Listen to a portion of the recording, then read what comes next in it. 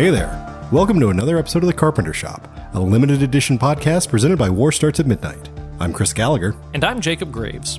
Once a month, we take a deep dive into director John Carpenter's colossal canon. Sometimes we discuss a film we already know and love. And other times, we discover a gem for the very first time. This time, we're headed back to the beginning with a review of John Carpenter's student film turned low-budget feature debut, Dark Star. Plus, I've got to recap the latest box office battle in the Midnight Warrior Fantasy Movie League. And we've both got something you should definitely check out and really rad recommendations.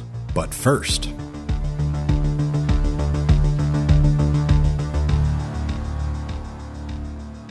Hey, Jake. Yeah, what's up? Did you see the news come across the old John Carpenter newswire? Oh, no, I avoid the internet completely. I just watch movies now. I understand. So, John Carpenter has a new album coming out. Like of new songs? Well, kind of. So this album's called Anthology, and then parenthetically, movie themes 1974 to 1998. And so it's old theme songs from his films, but he's re-recorded them. So Okay. It's sort of I'm not really sure what to think about it yet. The only song that I've heard is actually the theme for Christine, a movie which I have not seen, but I'm really looking forward to. You're missing out. I know. But he just released a music video for that. I will put that in the show notes. Judging by, I don't know what the original theme sounds like, but judging by this, I'm really excited to see and hear Christine now. Yeah, it's a really good one. I can't believe you haven't seen that yet. Did you see the video? Did you hear the song? No, I didn't. Okay. It's kind of got this dark synthy, which I guess describes John Carpenter, but it kind of has a Cliff Martinez feel to it, which, I mean, all of his stuff, or his synth stuff at least, always feels like a modern take on John Carpenter's style. So it feels right, but it feels like it's got kind of this sexiness to it, like the Drive theme or something like that. Well, Christine's a pretty sexy car, so I mean, so in addition to this new album, which is coming out on vinyl, I should mention that as well. I had never expected anything different. Of course. I mean, if you're doing physical media now, why would you do anything else? But he is going on tour, which is super exciting, except he's going to be nowhere near us. Yeah, I actually did see that part, and I started doing the math on how can I get to, they're all very far away. Yeah, it's like East Coast, West Coast, and then Chicago is Look, basically. John Carpenter, you don't have to take the term flyover country literally. You can stop here. It's fine. I just moved to a city that's infinitely more populated than my, hometown of Tulsa, Oklahoma, and still coming nowhere near Houston, Texas. Yeah, I mean, look, a lot of times artists will, announce a couple extra dates at the end and we'll hit Texas and New Orleans. Yeah. By a lot of times, I mean very occasionally for bands that I like. I mean, or you get that if they're doing the bus thing, they've got a night off and they stop in, that sort of thing. Yeah, they never stop in for a night off in Baton Rouge. Just want you to know that. Never has happened. In Tulsa, they always would on the way down to ACL. September, October in Tulsa was really great times at Cane's most of the time, but, no luck. Maybe, maybe he extends the tour. Maybe I'm definitely keeping an eye out for adding new tour dates coming anywhere close, because I would definitely do a drive, a minor road trip, to see. Are you ready to have War Starts at Midnight review a concert? Yes. Although to be perfectly honest, I would be more excited about hearing him do the Lost Themes, the songs from the Lost Themes albums, than his old themes. I mean, as much as I like, his scores to his films, I think there's something that feels I don't know, fresh and new, and I love those couple of new albums so much. I'd love to see those be more the meat of the show, and then you do the encore and you bring out the hits. Yeah. I want to go and see John Carpenter perform Nothing from a Movie. That's going to make the crowd very happy. The real question, do you think he will perform the theme from Dark Star? I don't know. I've got to say, I like that theme better than at least one or two, at least one of the movies we've already reviewed, which we will get into that. Well, why don't we get into it right now? Let's, what do you say we talk about Dark Star? All right, let's arm the bomb bay. Ship's log, entry number 1943. Dark Star cruising at light speed through sector Theta 990, en route to the Vale Nebula for destruction of unstable planet. Our ETA is 17 hours. Ship systems continue to deteriorate. Oh yeah. The short circuit in the rear seat panel which killed Commander Powell is still faulty.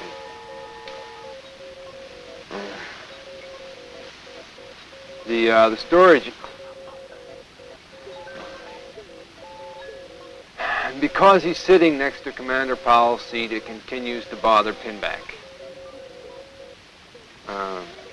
Oh yeah, storage area 9 self-destructed last week and destroyed the ship's entire supply of toilet paper. That's all. All right, Jake, I'm not really sure Dark Star necessarily needs a big formal introduction. See, I think that's funny because my Blu-ray had a big formal written introduction before the film came on. Did yours have this? The written? No. Yeah, before mine came on, it was from the, I think, Dan O'Bannon. Yeah. Had a, I don't know, it looked like he literally typed it on a typewriter and signed it at the end. And it was just a black screen with white text in typewriter font. How did I scrolling miss by this? saying, hey, the old VHS tapes of this looked terrible. We redid this solely because we didn't want it to look so bad. This is John Carpenter and I's film that we shot over 4 years. It's our essentially a student film. And it explains where it's coming from. And then it says, I have two things you should look out for in the film. 1, can you tell what character was played by 3 actors? And 2, can you tell what character was under the influence of LSD? Or what actor was? I bet Dan O'Bannon was the one under the influence of LSD. That's what I was thinking. And actually, I can tell you the one who was played by 3 actors as well, which is Talby. It's the guy who's basically separated from everyone else up in the dome. He was played by the Russian actor who played him, and then by John Carpenter, who did his voice, and then by someone else as a stand-in because the scenes with him and Doolittle, the actor who played Doolittle was never on set with him. Really? Yeah. Is that why they did reverse shot up in the dome? Yeah, I think so. And they've just got, you just sort of see I think they even like masked in Doolittle's head, like his hair into shots of Talby that already existed. Something to that effect. Hey, I'm going to be honest on this film. The special effects were kind of cool, knowing what little amount they had to work with. Okay, so you're bringing up this Dan O'Bannon intro, which I'm going to have to go and look for now. See, I watched the Blu-ray on my computer because I was kind of in transit and it didn't have like a full Blu-ray function on the app. It was just sort of like pick your chapter and watch it.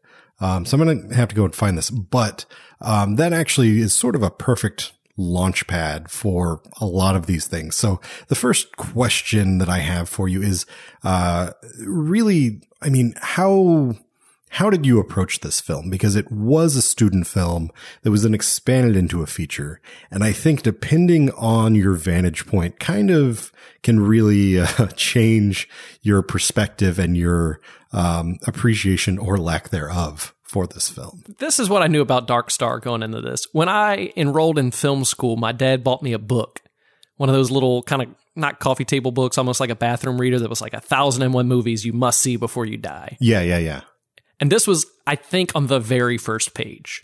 Really? And they said it was like an absurdist, to some extent, comedy where a ship is in outer space, they've jettisoned their toilet paper, they're trying to deal with these existential, and I thought it was going to be a little, like the humor was going to be a little more wet, jokes and stuff, which it wasn't, but I approached it knowing it was a comedy, which I think is important because in that intro, Dan O'Bannon also said, you must know this is a comedy. Yeah. The people in the theater that we rented out did not know it was a comedy. and they did not like it. It was the opposite of a Dangerous Men screening, is what you're saying. Yeah. Yeah, but probably with that preface, with that being all you knew, like what was your, I mean, how did you warm up to this or not? Yeah. I at first I was like, oh, this might be a little bit rough, but some of it was me appreciating what they did on screen. Mm-hmm. Some of it was appreciating how they did the sets and some other stuff. A lot of it was seeing Proto Carpenter. Yeah. Seeing Carpenter start doing the Carpenter things, he would end up making him famous. You know, I think it's as much, though, a collaboration between, you know, you don't really think of Carpenter as a collaborator. You think of, you know, like with his films, it is John Carpenter's Halloween, John Carpenter's insert title. But I feel like you can really feel as much Dan O'Bannon, who went on to later write Alien, which is in some ways like, this is like the farcical proto-Alien. You know, they're space truckers and they're trapped inside this very lived in spaceship. You know, it's the future, but it's a future that is dirty and dingy.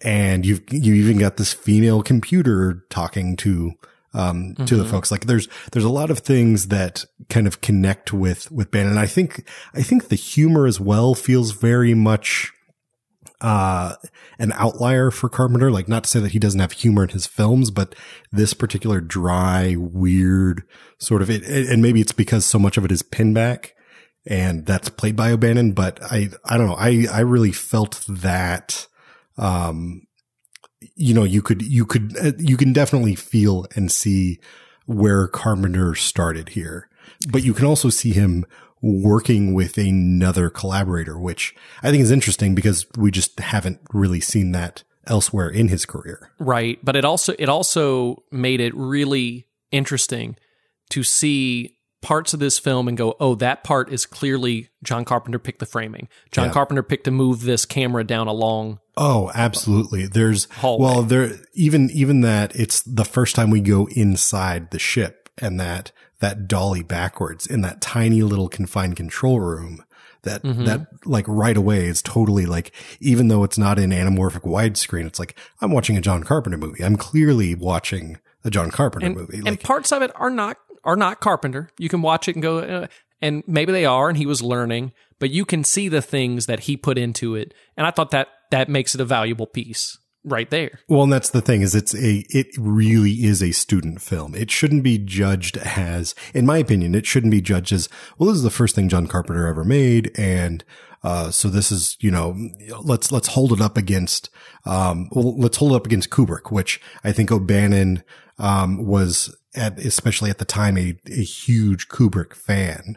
And so there's some of that also, like, the computer versus Hal in 2001. There's a bit of that. It is Dr. Strangelove or How I Learned to Love 2001: A Space Odyssey. To stop worrying and love bomb number 20. And love bomb number 20. But there's even like, I think maybe a mesh between the two of them when after Pinback, finally escapes from the elevator and that like weird, which the elevator thing is sort of, one of my favorite like isolated parts, but should not be in this movie at all. And it's one of the things that they just added to pad time to turn it into a feature length film. Yes, but also it had that little bit of horror that John Carpenter probably really liked. Yeah. John Carpenter's like, let's put a little horror scene in here. Let's put a monster. There's suspense and there's like, it has that, but then it also has this almost like vaudeville slapstick silent film nature to it as well. It felt a little bit like a cartoon. He goes through the shaft. The monster goes back and just the way the monster looked. Look, he was clearly a balloon. I know that he was a balloon. There have been worse monsters in movies that were made after that for more money. No, I love it. Like I think if you didn't have that satirical tone and the dry humor, it wouldn't work. But it's something that I'm willing to like, they go just far enough by putting like the little creature feet on it to make you like, okay, it's fun and it's goofy. And there's this weird antagonistic relationship between the alien and Pinback that I really kind of love. And it was not scary, but when its feet actually got on the guy, Carpenter shot it in such a way that he felt like a legitimate threat. He made a balloon feel a little bit like a threat. Like, I might watch this balloon eat a man. Yeah. And actually, do you know who played the beach ball alien in this? Orson Welles. Yes. No, a guy named Nick Castle, whose name I assume you probably don't recognize. Did he play a beach ball in another film? He did not, but he did play an antagonist in another John Carpenter film, a film which I should point out you have never seen, which is Halloween. He plays the Shape. I don't even know what that is. The Shape is Michael Myers, but everyone in the cast and crew referred to Michael Myers as the Shape. You will understand that when you finally see Halloween. Jake has never seen Halloween. You haven't seen Christine. Let's just not. This is true. This is true. He also wrote Hook and directed Major Payne. I've recommended Major Payne on this program before. I know you have. That's awesome. I did recognize it. I was thinking, I kind of recognize it. Okay, so how did you figure out how they did the elevator shaft? Were you a little impressed with that? So I watched this movie twice. I watched it once on Fandor, where it's streaming on Fandor and Shudder right now, and then I also watched the Blu-ray. I got to say, the Blu-ray is a much better experience. Fandor, it is an SD sort of version. It's pretty rough. And not to say that the Blu-ray is like pristine. It's still a rough student film shot on 16, blown up to 35, but it looks a lot better. The first time I saw it, I had no idea. I was trying to figure it out. And then I watched, there's actually on the Blu-ray, there's like a 2-hour making of documentary, which is, oh, really? Yeah, longer than the movie and well worth watching. Really fun, really great. They couldn't get John Carpenter to do it, but they found an old interview with him of him talking about it. So they just go to, oh gosh, what's the captain's name? His name is, Commander Powell. Commander Powell. So they just cut to Commander Powell in the cryogenic frozen state anytime they show or they have John Carpenter speaking, which is a nice little touch. That's nice. But really, I think worth the like $10 and change or whatever this Blu-ray is for that. Wait, so you know how they did the hallway scene? I know how they did. I mean, the elevator shaft. I do. What was it? A hallway? It was, so they built the set. It was a long hallway and then they built the set around it, essentially. Yeah. So he's suspended, he's sitting on top of a board so that he kind of has flop and then he's moving his legs around and stuff. I mean, it's pretty I figured there was like a dolly under him or something, like a little, mechanics. The elevator is a camera dolly. Oh, okay. Like it's sitting on a camera dolly. That's pretty much what I figured. I was really close. Yeah. I like the first time I didn't even try to figure it out because I was like, this actually works really well. I don't want to kill the magic right now. And the second time it still held up even knowing exactly, what the telltale signs were, even though like the one thing was I did notice because they talked about, I guess they painted the floors silver and you'll notice if you pay attention, like his face and his, like jumpsuit just they have varying degrees of silver as they're cutting around. Look, I don't care about any of that stuff.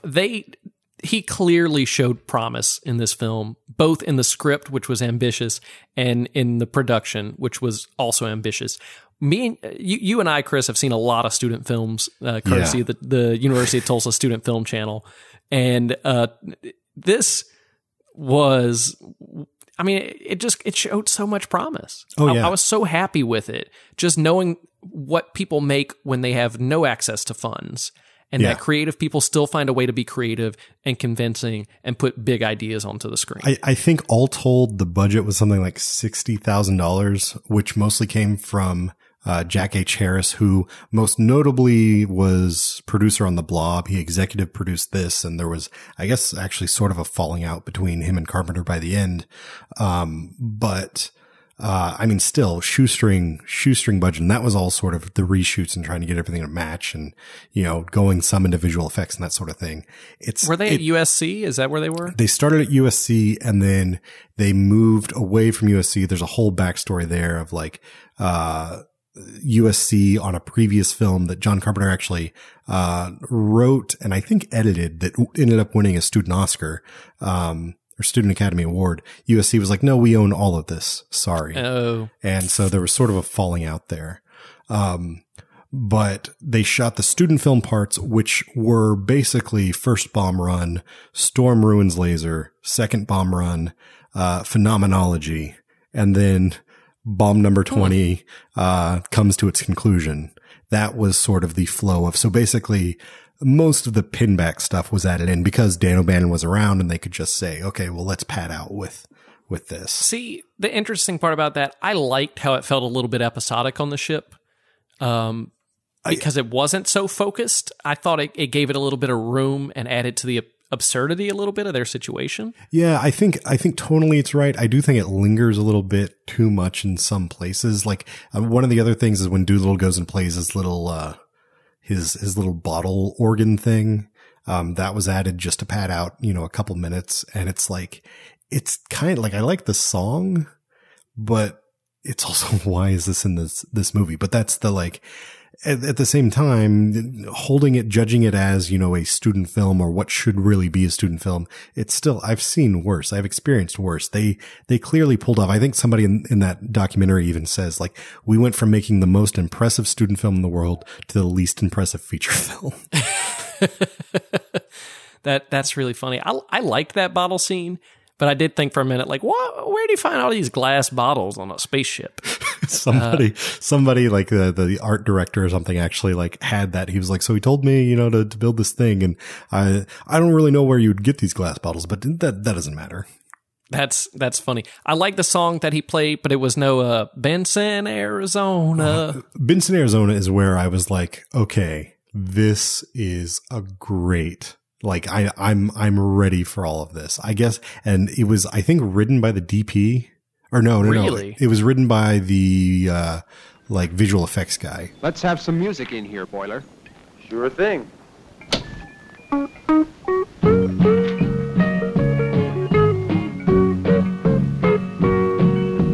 made sunshine down, but I see only one. When I think I'm over you, I find I've just begun. The years move faster than the days. There's more than the light. And how I miss those desert skies, your cool touch in the night. Benson, Arizona, blue warm wind through your hair. My body flies the galaxies, my heart longs to be there. And this might be a stretch. It reminded me of the use of Hello Vietnam at the start of Full Metal Jacket. Huh. I don't know why exactly, maybe because it had that kind of country and western feel to it. Yeah. But it was interesting that it reminded me of a Kubrick movie that hadn't been made yet. Yeah. When they were kind of doing their version of Kubrick movies that had been made. Sure. They were in the right mind space. That's all I'm saying. No, I think that song is phenomenal. That song is great. Like it's perfect for setting both the comedic tone and the like weird angsty longing tone and the like, it also like there's something about this movie that feels so 70s in the way that there's sort of these hippies that are, they're these blue collar hippie guys just lost in space being controlled by, I guess it's government really, like government bureaucracy who won't even, allow them to, fix their radiation shields because there've been some cutbacks in Congress. I did like that terrible actor who was probably just some guy they knew in class who was like, we can't send you any radiation shields, but you got good ratings. It felt so student filmy, but everything were like the script was there. That guy wasn't. No, he wasn't. And we've all cast people who didn't do as good as we thought they were going to do. Oh, absolutely. I like that we got him out of the way really early. Yeah. because everybody after that was acceptable. Well, and then that also, like, setting that up front then gives you the great payoff of Pinback's diary later on, which is maybe my favorite part of this entire movie.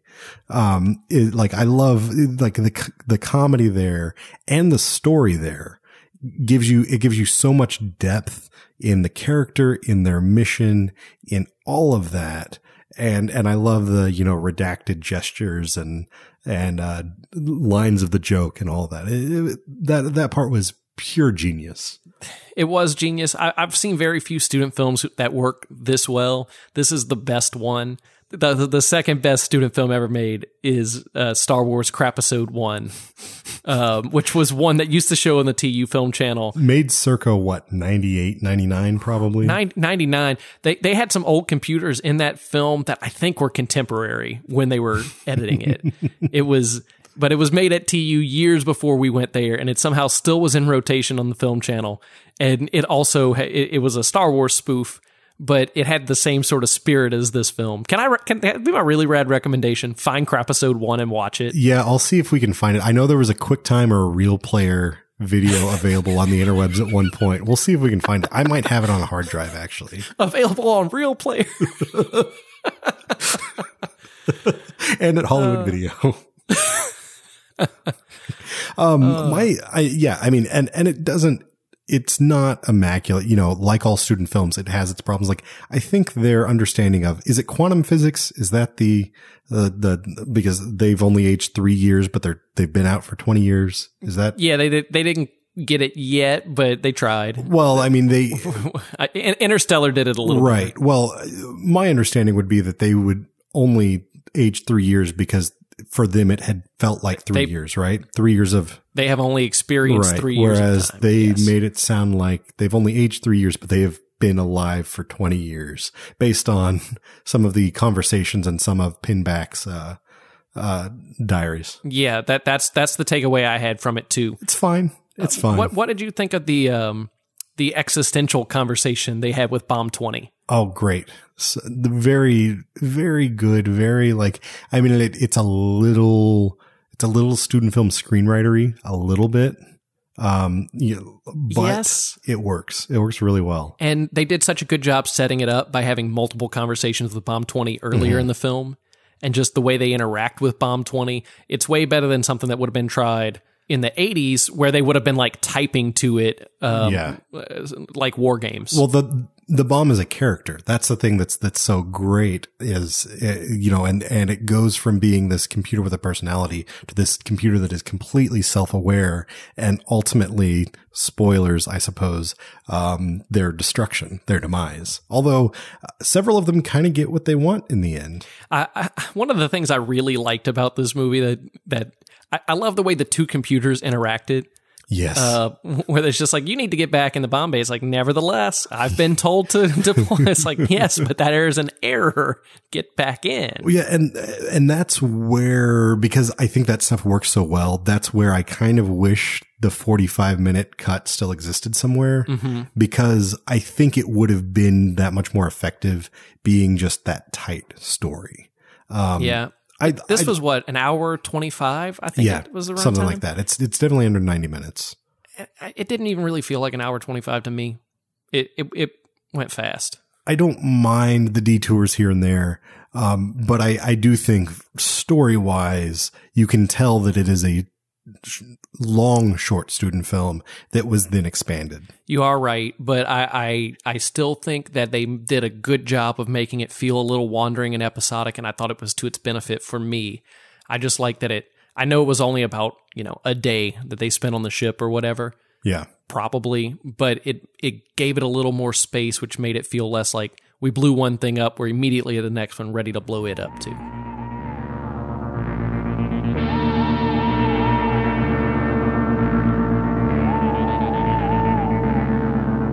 So now it is time for a segment we are calling Score the Score. And this is a brand new segment on the show where we discuss the score of John Carpenter films because he scores so many of his own films. Okay, I'm only doing this if we rate this the score from a scale of 0 to a score, which is 20. Okay. So if we can score the score out of a score, then I'm good. Okay. I'm we will game for score this one. the score out of a score. New rule Perfect. set in place now. Jake, where do you land on the score for Dark Star? It wasn't super memorable, but I thought it worked. But it did have Benson, Arizona, which I guess is, I wouldn't call it the soundtrack. It's part of the score, I guess, but it was diegetic. I don't know where you draw the line. I don't care. I'm giving this a 12 out of a score. I would call it soundtrack, but at the same time, I think Carpenter did do the music for it. So I think it falls in line. I think it's definitely fair game. Benson, Arizona is definitely the high point. The main theme here, it's good. It's effective. Honestly, I like it better than like Prince of Darkness. Really? Yeah. Like I think it's more memorable than the Prince of Darkness, anything from the Prince of Darkness soundtrack, personally. I couldn't hum either of them, if we're being honest. But it's sort of, it feels proto Carpenter. It feels very proto Halloween because it's very simple, kind of, this droney little thing. And it comes up again and again and again. It's sort of a motive. So it's obviously student film, student score. But if we're grading on that weighted scale, I'll give it a 14. Yeah. I mean, since it is a student film, I should say it's like a 14 amongst its peers. Amongst its peers. That's good. It's a 14. Maybe even amongst its peers. I'll go ahead and be 15 amongst its peers. All right. That's fair. Okay. I'll give you that. We have scored the score. Out of a score. Up next, we've got Clash in the Carpenter. This is where we take the reigning champion of, each review. We pick someone out from the film and have them go up against the reigning champion from the previous, rounds. Basically, one character against another. We began with RJ McCready from The Thing. He has not been defeated yet. The undefeatable RJ McCready. The undefeatable RJ McCready. Now, versus. I think we've got two options here. RJ McCready versus Beach Ball Alien or RJ McCready versus Bomb Number 20. Yeah. What do you think? Oh, we know who's going to win. But so really this is just a discussion of who gets to go up against RJ McCready. Beach Ball Alien was good, but Bomb Number 20 was the thing I'm going to remember the longest because I loved his little point of view. Whoever did the voice for him did a fantastic job, just being peppy and upbeat. I'm going with Bomb 20. Okay, so RJ McCready versus Bomb Number 20. Let's talk this out real quick. You think it's clear RJ McCready advances? Yes, because let's say they did get in a fight. McCready could solve this problem by pouring a glass of alcohol on it. We know how he handles computers. It's pouring alcohol in them when he loses in chess. He wouldn't even be playing mental chess with this computer.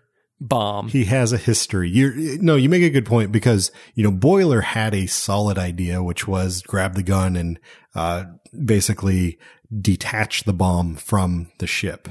The problem was that, Pinback wouldn't let him do it, essentially.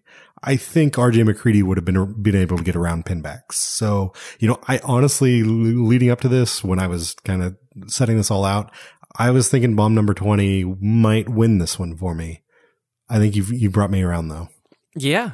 He knows how to handle it. He has experience defeating machines. Well, that's all I'm saying. Number 1 seed RJ McCready remains. Yes. Yes. I guess it's unanimous. I really thought this was going to come down to a tie. Oh no. But were you thinking he could beat the Beach Ball Alien?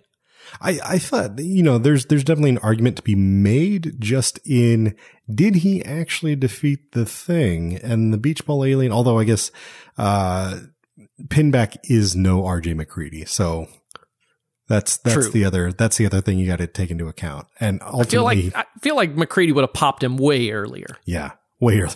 He wouldn't have, or stuck a wire in him or something. He has a lot of tools to use. He wouldn't have come at him with a broom. That was a rookie mistake. He wouldn't have been the guy feeding him to begin with. That's true, because RJ McCready doesn't need no mascot. All right, are you ready to rate the Cult of Carpenter for this film? I am, and I'm interested to see this is a tough one. This. Are we doing amongst its peers? No, this is amongst Carpenter films. Is this a Carpenter classic? Is this a deep dive, or is it just for Johnny's mommy? Man, it's to be perfectly honest, it's a little hard not to go just for Johnny's mommy, just seeing like how far he's come. Yes, but I think it is a subterranean deep dive. I think it's definitely I would worth, just say it's a deep dive. I think it's definitely worth checking out, but it's also not a film that I think I can recommend to anyone, even if they're like, I love John Carpenter. No, I would. That's the thing. If someone said, I love John Carpenter, I'd say, well, you should see. You really should see. That's the test. Do you really love John Carpenter? Yeah, but it's not just for Johnny's mommy, which is like a stinker that I wouldn't tell a Carpenter fantasy. Like, oh yeah, you don't need to see that at all. This has things that are interesting and relevant to someone who likes John Carpenter. Therefore, almost the definition of a deep dive. But it's not a classic. But one could argue that with the reaction that they got from, or lack of a reaction they got from, the theater that they rented out to screen it in, someone might have walked out and said, well, you'll do better next time. Yeah, my next one will be better. I see what you're saying. I could see the case for Johnny's mommy, except that John Carpenter went on for great things. He went on to great things, and he has a following who will go see him play music in concert. Those people are interested in seeing Dark Star. And this is you're right. This is the germination of both his career as a composer and as a director. And you can see buds of that.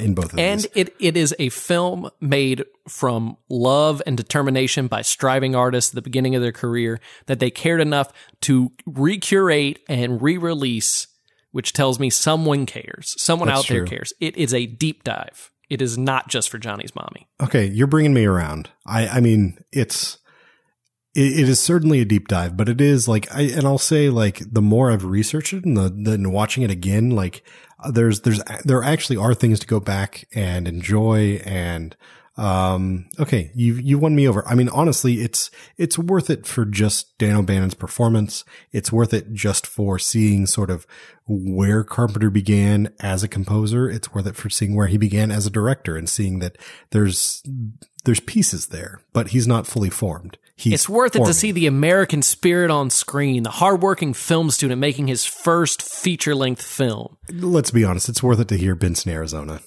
Okay, yeah, I'll just go with that. Benson, Arizona makes it a deep dive. All right, Chris, so when you sit down to listen to Benson, Arizona and reluctantly watch the next 90 minutes of Dark Star, what beer are you going to crack open to help you get through the thing? Well, Jake, I've got a pick that I'm trying to meld a couple things here. So as you know, I have just relocated from Oklahoma to the Lone Star State. And, oh, no. Yeah. Oh, are your local beer recommendations going to be Texas beers now? A lot of them are. I'm not going to abandon my Oklahoma beers, but here's the thing. For Dark Star, when you sit down to watch Dark Star, I think a equally palatable beer is Lone Star Lager from Lone Star Brewing Company in San Antonio. See what I did there? Dark Star, Lone Star. I'm in the Lone Star State. Still from Texas. This is a beer that somehow holds the title of National Beer of Texas. I don't know exactly how that works. How can you be the national beer of a state? I don't know. Texas makes its own rules. Well, actually, you haven't been in Texas long enough. Texas is a country, if you ask people from Texas. Is that right? I was born in Texas, man. I'm a Texan. Oh, you just cost all our listeners. I know. We have no more listeners now. But Lone Star Brewery was founded in the 19th century, back in like the 1880s. So it's been around a while, and it's sort of a rudimentary macro lager. You're not going to find anything super amazing here, but it's a decent beer that you can pick up and drink. You know, if you're out with friends on a patio at a place that doesn't really have a very good beer selection, I have no problem ordering a couple Lone Stars and just enjoying myself. You know, the way that I'm viewing this and trying to tie it into Dark Star here is, I'm sure it was a fine beer 130 years ago, but it doesn't really hold a candle to the real beer of today. And I'm sure Dark Star was still impressive, even, definitely impressive as a student short, even pretty impressive as a feature film, given, while I think the visual effects don't totally hold up to today's standards. Back then, they weren't the worst thing ever. It's not a ship on a string that you can see dangling. So it's sort of, I think they're kindred spirits. I think there's still something to love about both of them, even with their flaws. So next time you sit down to watch Dark Star, and I recommend you do, enjoy it with a Lone Star Lager. Dark Star is currently streaming on Fandor and Shudder. Or, if you're still a fan of physical media, there's a pretty solid Blu-ray with a making-of documentary that's longer than the actual film. If you've got something to say about Dark Star, hit up our assistant, Henry Swanson, at porkchopexpress@carpentercast.com, and he'll relay the message to us. Or if email isn't your thing, we'd still love to hear from you. Ring the red phone and leave us a voicemail at 484-424-6362. That's 484-4CINEMA. Stick around, we'll be back after the break with my recap of Week 3 in the Midnight Warrior Fantasy Movie League Fall Season. Now the years pull us apart. I'm young and now you're old, but you're still in my heart, and the memory won't grow cold. I dream of times and spaces I left far behind, where we spent our last few days. Benson's on my mind. Benson, Arizona, the warm wind through your hair. My body flies the galaxies, my heart longs to be there.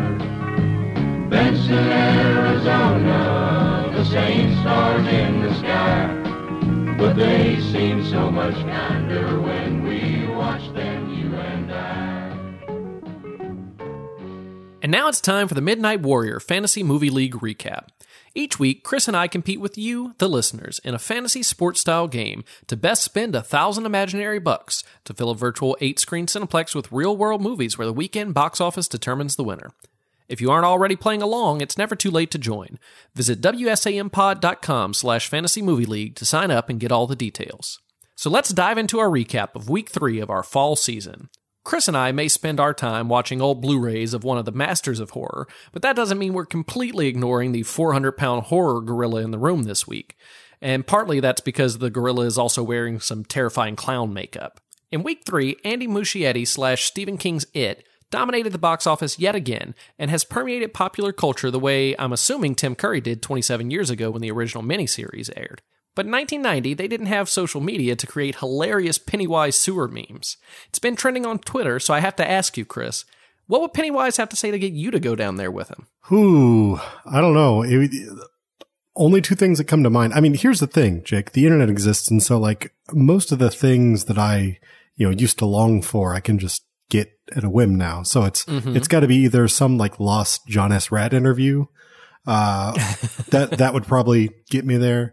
Or maybe the Architecture in Helsinki album, Fingers Crossed, on red vinyl. Oh, I look for that once a month, easy. Some of the best ones I saw was like, Chick-fil-A is always open on Sundays down here. And then another one I saw was, movie theaters don't allow cell phones or obnoxious talking down here. And then I thought, well, that's just Chris can go there anytime. It's called Alamo Draft House. Yeah, that's true. You don't even have to go to the sewer. No. Yeah, but do you know what would get me down there? If Pennywise offered me any type of tip on next week in FML. I mean, this season has been wild already. With the old guard falling off big time and Cineplex, did you see that ludicrous display last night, being first in our league and 62nd overall? Hey, Jake, who's second in our league right now? I actually didn't check. Is it you? It's me. Are you still trying to do poorly? We can get to this. Okay. Well, I can tell you how he succeeded, and probably the same stuff you did to succeed accidentally. For starters, he trusted the Dark Tower's late theater count surge to score a Best Performer bonus at the bottom of an American Assassin-heavy lineup. He didn't get the middle films right, opting for Logan Lucky and Mother instead of 2 screens of Home Again. But the interesting thing to me is the continuing evolution of Michael Keaton in American Assassin. I don't know if you saw the trailer, but it seems like Michael Keaton's just going to be an action star now. I don't know anything about this American Assassin. That's the one that looks like cheap teenage Jason Bourne or something, right? I actually assumed it was Edgar Wright at first, just because he's kind of got that dark, messy hair and a beard. I watched the trailer. It wasn't for me. Yeah. But it has Michael Keaton in it, so it's not like I would say no and not see it. I don't know. I might still say no. Okay, well, if you do say no to that one, this week does have 5 new films, so I think we should go through them one by one. You want to help me out? Yeah, sure. The sequel to the action movie that nobody thought would be good drops this weekend when Kingsman: The Golden Circle hits theaters. Will this sequel justify its astronomical $511 price tag when Stephen King's It is still out there for a fairly measly $352? Yeah, I don't know, Chris. I didn't see this first movie, but everybody told me it was great. Do you think, kind of being what feels like a little bit of a cult movie, is it going to draw in crowds? I hope it does, because I've got it at the top of my Cineplex right now. I know a lot of people that love this movie. I didn't like it. My wife really liked it. So I don't know. I don't know what that means. Speaking of stuff I don't know about, a franchise I do understand meets a franchise I've barely heard of in the Lego Ninjago movie. Are you prepared to top your lineup with the first major challenge for the Lego spinoff brand, even if it is at a fairly priced $389? I am, because it's Lego and because the cast looks really good. Yeah, but do you think parents are going to take... The parents probably trust Lego brand, but do they know or trust what Ninjago is? I don't even really understand that one. I think it probably has a built-in audience. Maybe. I just feel like... Remember when we were a kid and you could watch like Power Rangers or you could watch Big Bad Beetleborgs? I feel like Ninjago is like Big Bad Beetleborgs. Like even amongst like properties, that's got to be a B. It's not an A-list one. But look at that cast, man. I know.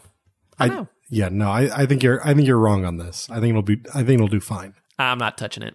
All right, but let me just remind you who's in second place right now. I don't even want to talk about it. Next up, I don't even know where to start on this movie, Friend Request.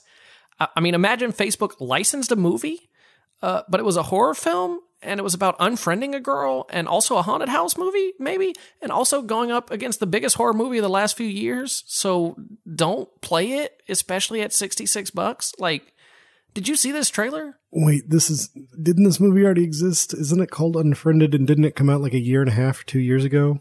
Wait, was that the one where like everybody was on Skype together and kept dying? Yes. No, yes. This one looks different. It's like the girl doesn't friend a girl, and then that girl that didn't friend, like that didn't get her friend request accepted, maybe kills herself and then haunts that person's Facebook and also like her house.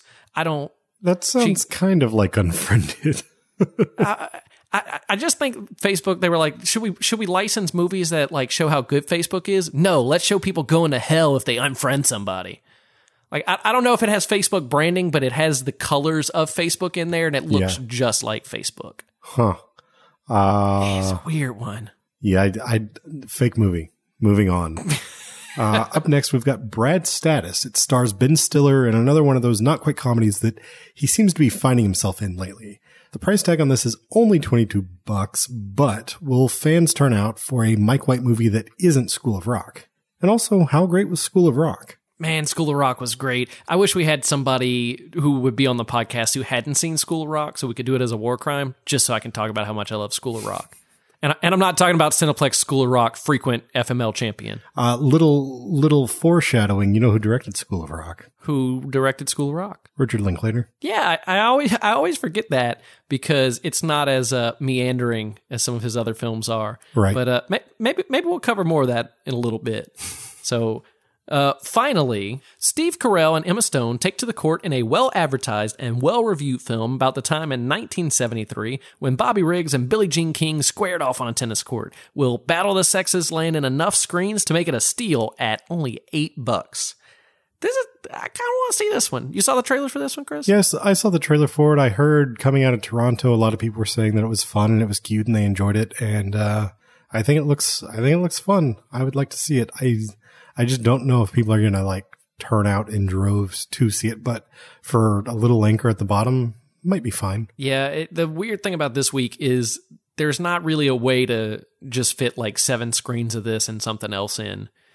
Even if you think it is going to get best performer, which I do.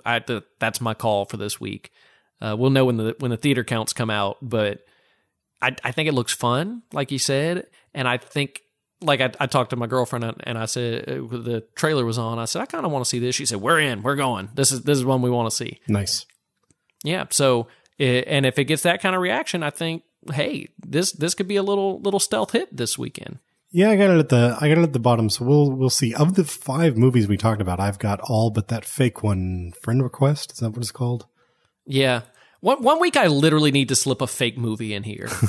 Just make one up and go through it and see if you can actually tell. Right now, I wouldn't be able to tell the difference. Like that one legitimately could be fake. But you asked earlier about what I'm trying to do this season. So I've tweaked it a little bit. I'm still filling up with using every single one of my bucks available, but I'm not trying to do as poorly as possible. I have only one goal beyond spending all my bucks. And that is beating Randy. Now, who is Randy, you might ask? Randy is my friend Brett. Why is his name Randy? I don't know. But he is playing in the league. He is actually in, I believe, Afghanistan right now, playing along with us. And so my name is Ghost Randy Busters, because not only is our nickname for him Randy, but it's also Ghost Randy. And so he has named his Cineplex Ghost Randy Busters Killers. So we have a real rivalry going. If there's one thing I love, it's jokes with an audience of one, even if I'm not the audience. So I'm fully in support of this. This is exactly the kind of thing that I like. I mean, to be perfectly honest, the main reason that I did all of this was because I noticed that there were a couple of weeks last season where he just forgot to set his lineup. So I figured if I antagonize him enough, he'll set his lineup every week. And he's been competitive. Yeah, and if not, you get to antagonize him even more. Yeah. Exactly. This season, I'm going to try to mix it up by doing well. How's that working out for you so far? Not good. I'm like 7th, but like I said up top, all the old timers are slipping.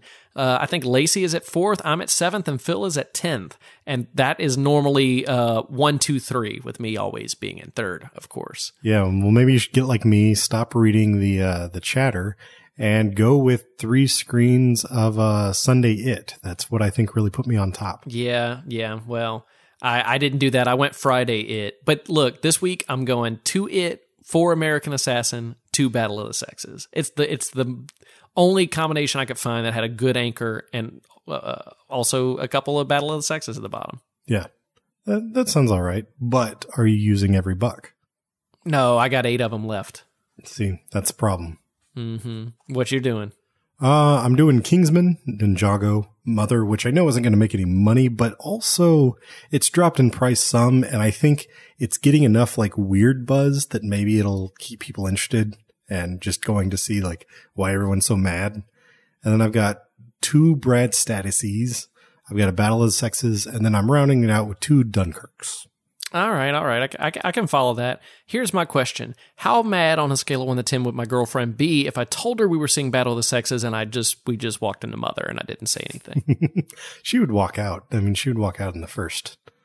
Like, she would walk out. If you still need more FML in your life, catch my weekly recaps and predictions each week on the War Starts at Midnight blog. And if you've got a hot take for the next Perfect Cineplex, hit us up on Facebook or Twitter at WSAM Pod. Hang in there, kid. We'll be right back with some really rad recommendations you won't want to miss.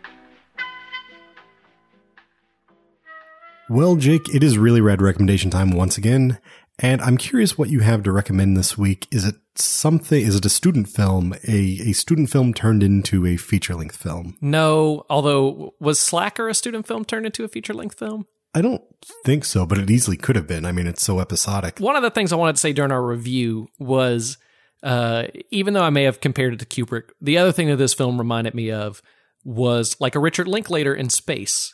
Just sort of that. It's a lot of talking. It's kind of calm and laid back for most of it. It had more of a plot than I associate with a lot of Linklater, but it still had that same like guys of a certain age hanging out talking. Yeah, it definitely had, particularly when you have like Doolittle and Talby, up in the talking about like, I just want to be surfing and all of that. That definitely has the hangout movie vibe to it. Exactly. So I wanted to recommend my personal favorite Linklater, which is 2016's Everybody Wants Some with 2 exclamation points. I don't know how we missed reviewing this on the podcast, but this was, every time I watch it, and I've watched it a couple times now, it moves up my list for 2016. Yeah. This is probably the movie from last year that I missed in the initial run. I think I saw it in I saw it after we did Best of the Year. I'm pretty sure. I know I saw it after we did Best of the Year. No, maybe I saw it right before, because I think whenever I saw it, it immediately went my top 5. Yeah, no, it's exactly the same for me. Like, it is an infinitely rewatchable film. It is the film from last year that I want to watch more than any other film. Like, and I have. Like, if I have nothing else to do, or if I just want something to, put on in the background, it's a good fun time, this movie is perfect for that. And I agree, except to me, it commands my attention because I want to know how it is as magic as it is. It perfectly captures the 3 days before college starts, I believe it is, for a group of college baseball players. And we follow freshman Jake, played by Blake Jenner, who comes in to a team at, I think it's like Southeast Texas University or something along those lines. And a great role by Glenn Powell as Finnegan, as sort of the older, maybe like the senior baseball player who starts showing Jake the world of college and explaining them how it works. He's a philosopher. Man, it's a movie. It's got some great quotes in it. It's doesn't have like what you would probably think of as a plot, because it's just this meandering Linklater film. Yeah. But it does have great performances from Zoe Dutch, Glenn Powell, Blake Jenner. The one that also ties it into the Carpenter universe, fantastic performance by Wyatt Russell, son of Kurt Russell. He's so good. And he's like, I think you didn't know that it was Kurt Russell's son when you saw it. I didn't. Right? I was just like, why do I like this guy so much? And then later I was like, oh, of course that's why. I think I said something about, well, what did you think of Kurt Russell's son? You thought I was just making a joke that he looked like Kurt Russell. No, Kurt Russell's son's in this and he's fantastic. I mean, the entire cast is really great though. There's a guy who looks like a really buff, like Weird Al Yankovic, who gets like real, like angry all the time. Oh man, this movie's so much fun. It's like, it's one of those that like when I recommend it to people, I say like, I know the trailer looked pretty bad. And that may have been my initial apprehension. But I know the trailer was bad. Give it 5 minutes. And if you're not hooked in 5 minutes, maybe it's not your thing, but you're going to be just sucked straight in. So much fun. I don't want to call it the ultimate baseball movie or the ultimate college movie, but the more I watch it, the more it moves up both of those ranks. Yeah. While not being a baseball movie or a college movie, it's just a movie about life. Yeah, and what it means at 18 to these baseball players. No, exactly, and it's got that total Linklater vibe. It's like, I think, if you had the plot of this movie by someone else, it would be like this countdown that feels like, oh no, we're getting to the start of school. But every time you see a X amount of days or hours until class, it just feels like this leisurely like jaunt of, we're getting close, but it doesn't matter. We're going to just see what happens. Look, I could talk all day about this. Don't take my word for it. Go find it on Amazon, Hulu, Epix. Stream it. Stream it now. Stream it tonight. This is what you should be doing. I'm probably going to go and put it on when we're done talking. Double endorsement. What about you, Chris? What do you have for this week? I'm going a little different this week. I'm going to actually recommend a podcast that I've been binging as I've been traveling and unpacking. This show is called The Secret History of Hollywood, and it's narrated by a guy, I believe his name is Adam Roach. And it's sort of like if Hardcore History, You Must Remember This, and an audiobook had a baby. Well, how can I say no to that? It's really good. The thing is, the hardcore history end of it is it's really long. So, he's done 2 series. I think he's in the middle of, his Val Lewton series. It's called, Shadows, the Val Lewton story right now. I haven't listened to any of those yet. He's got 3 episodes of that up, but the first 3 episodes were called Bullets and Blood. And it was a 3-part series on the history of the Warner Brothers. And when I say the history of the Warner Brothers, I mean, it starts in the 18th century with their father in Poland. and then ends in the 60s when they sell off the company. So this really is like the Dan Carlin take. Even if it's not Dan Carlin, like they go back as far as you can and continue as long as you can. So it is, but the audiobook element of it is it's all narrated with conversations, and it's narrated like a novel. So you get a lot of these details that clearly, like, he wouldn't necessarily have the exact conversation or the exact detail of the inner monologue of a character, that sort of thing. But he uses that to sort of make it feel richer and deeper than just like, and then so-and-so did this, and then this happened. And it covers the Warner Brothers.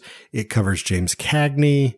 And it also has this kind of, novel feel where it'll start on something and you're not even sure like how the story relates to anything. Like when it starts with James Cagney, he doesn't say James Cagney's name for, I don't know, maybe 20 to 30 minutes. And then finally it comes around and, you know, he says the Cagney last name, then it all sort of clicks.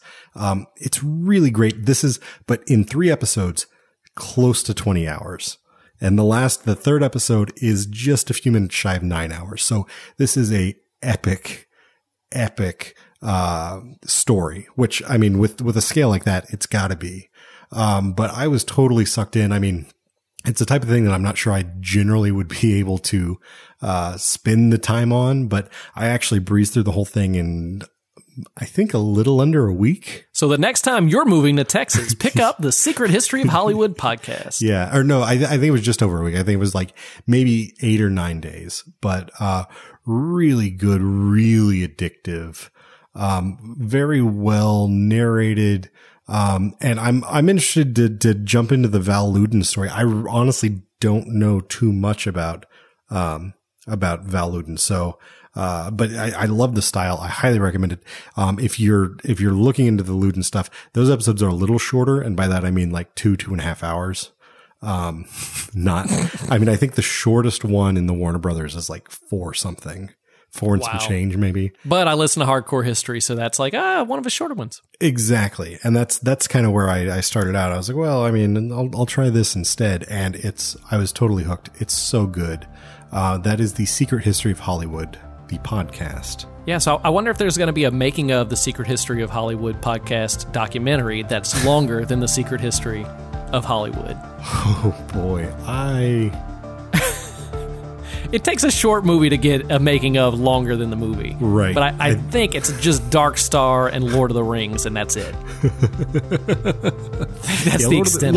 Lord of the Rings is a special case. Well, and Dangerous Men. But we'll get to that. We'll get to that later. Yeah, well, as soon as we have time, we'll get to that. All right, well, that is a wrap for another episode of The Carpenter Shop. You can find show notes, archives, and a complete list of where to watch each film in the series at carpentercast.com. And check out our mothership podcast at warstartsatmidnight.com. You can say hello to us on Twitter, Facebook, and Instagram at WSAMPod. If you enjoy the show, tell your friends, tell your casual acquaintances, tell that cute person at the gym who's always listening to podcasts, or rate and subscribe to The Carpenter Shop on Apple Podcasts or wherever you listen to fine audio programming.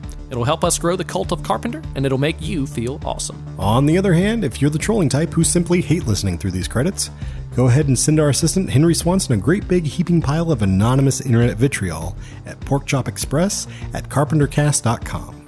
Or if you're a narcissist who simply loves the sound of your own voice, leave us a voicemail and you just might hear it featured on a future episode. Ring that bright red telephone at 484-424-6362. The Carpenter Shop theme song was produced by Philip K. Dickey. We're dedicating the month of October to John Carpenter on War Starts at Midnight and The Carpenter Shop. So next month, we've got not 1, but 2 new episodes for you. First, we'll dive into Jacob's personal war crime and discuss Halloween, the little indie horror film that put John Carpenter on the map. Then, we're taking a little detour to discuss Chris's personal war crime, John Carpenter's 1983 adaptation of Stephen King's story of a bloodthirsty muscle car, Christine. Check out carpentercast.com to find out where each of these films is playing. Thanks for listening, folks. Now it's time to go sleepy bye, you worthless piece of garbage.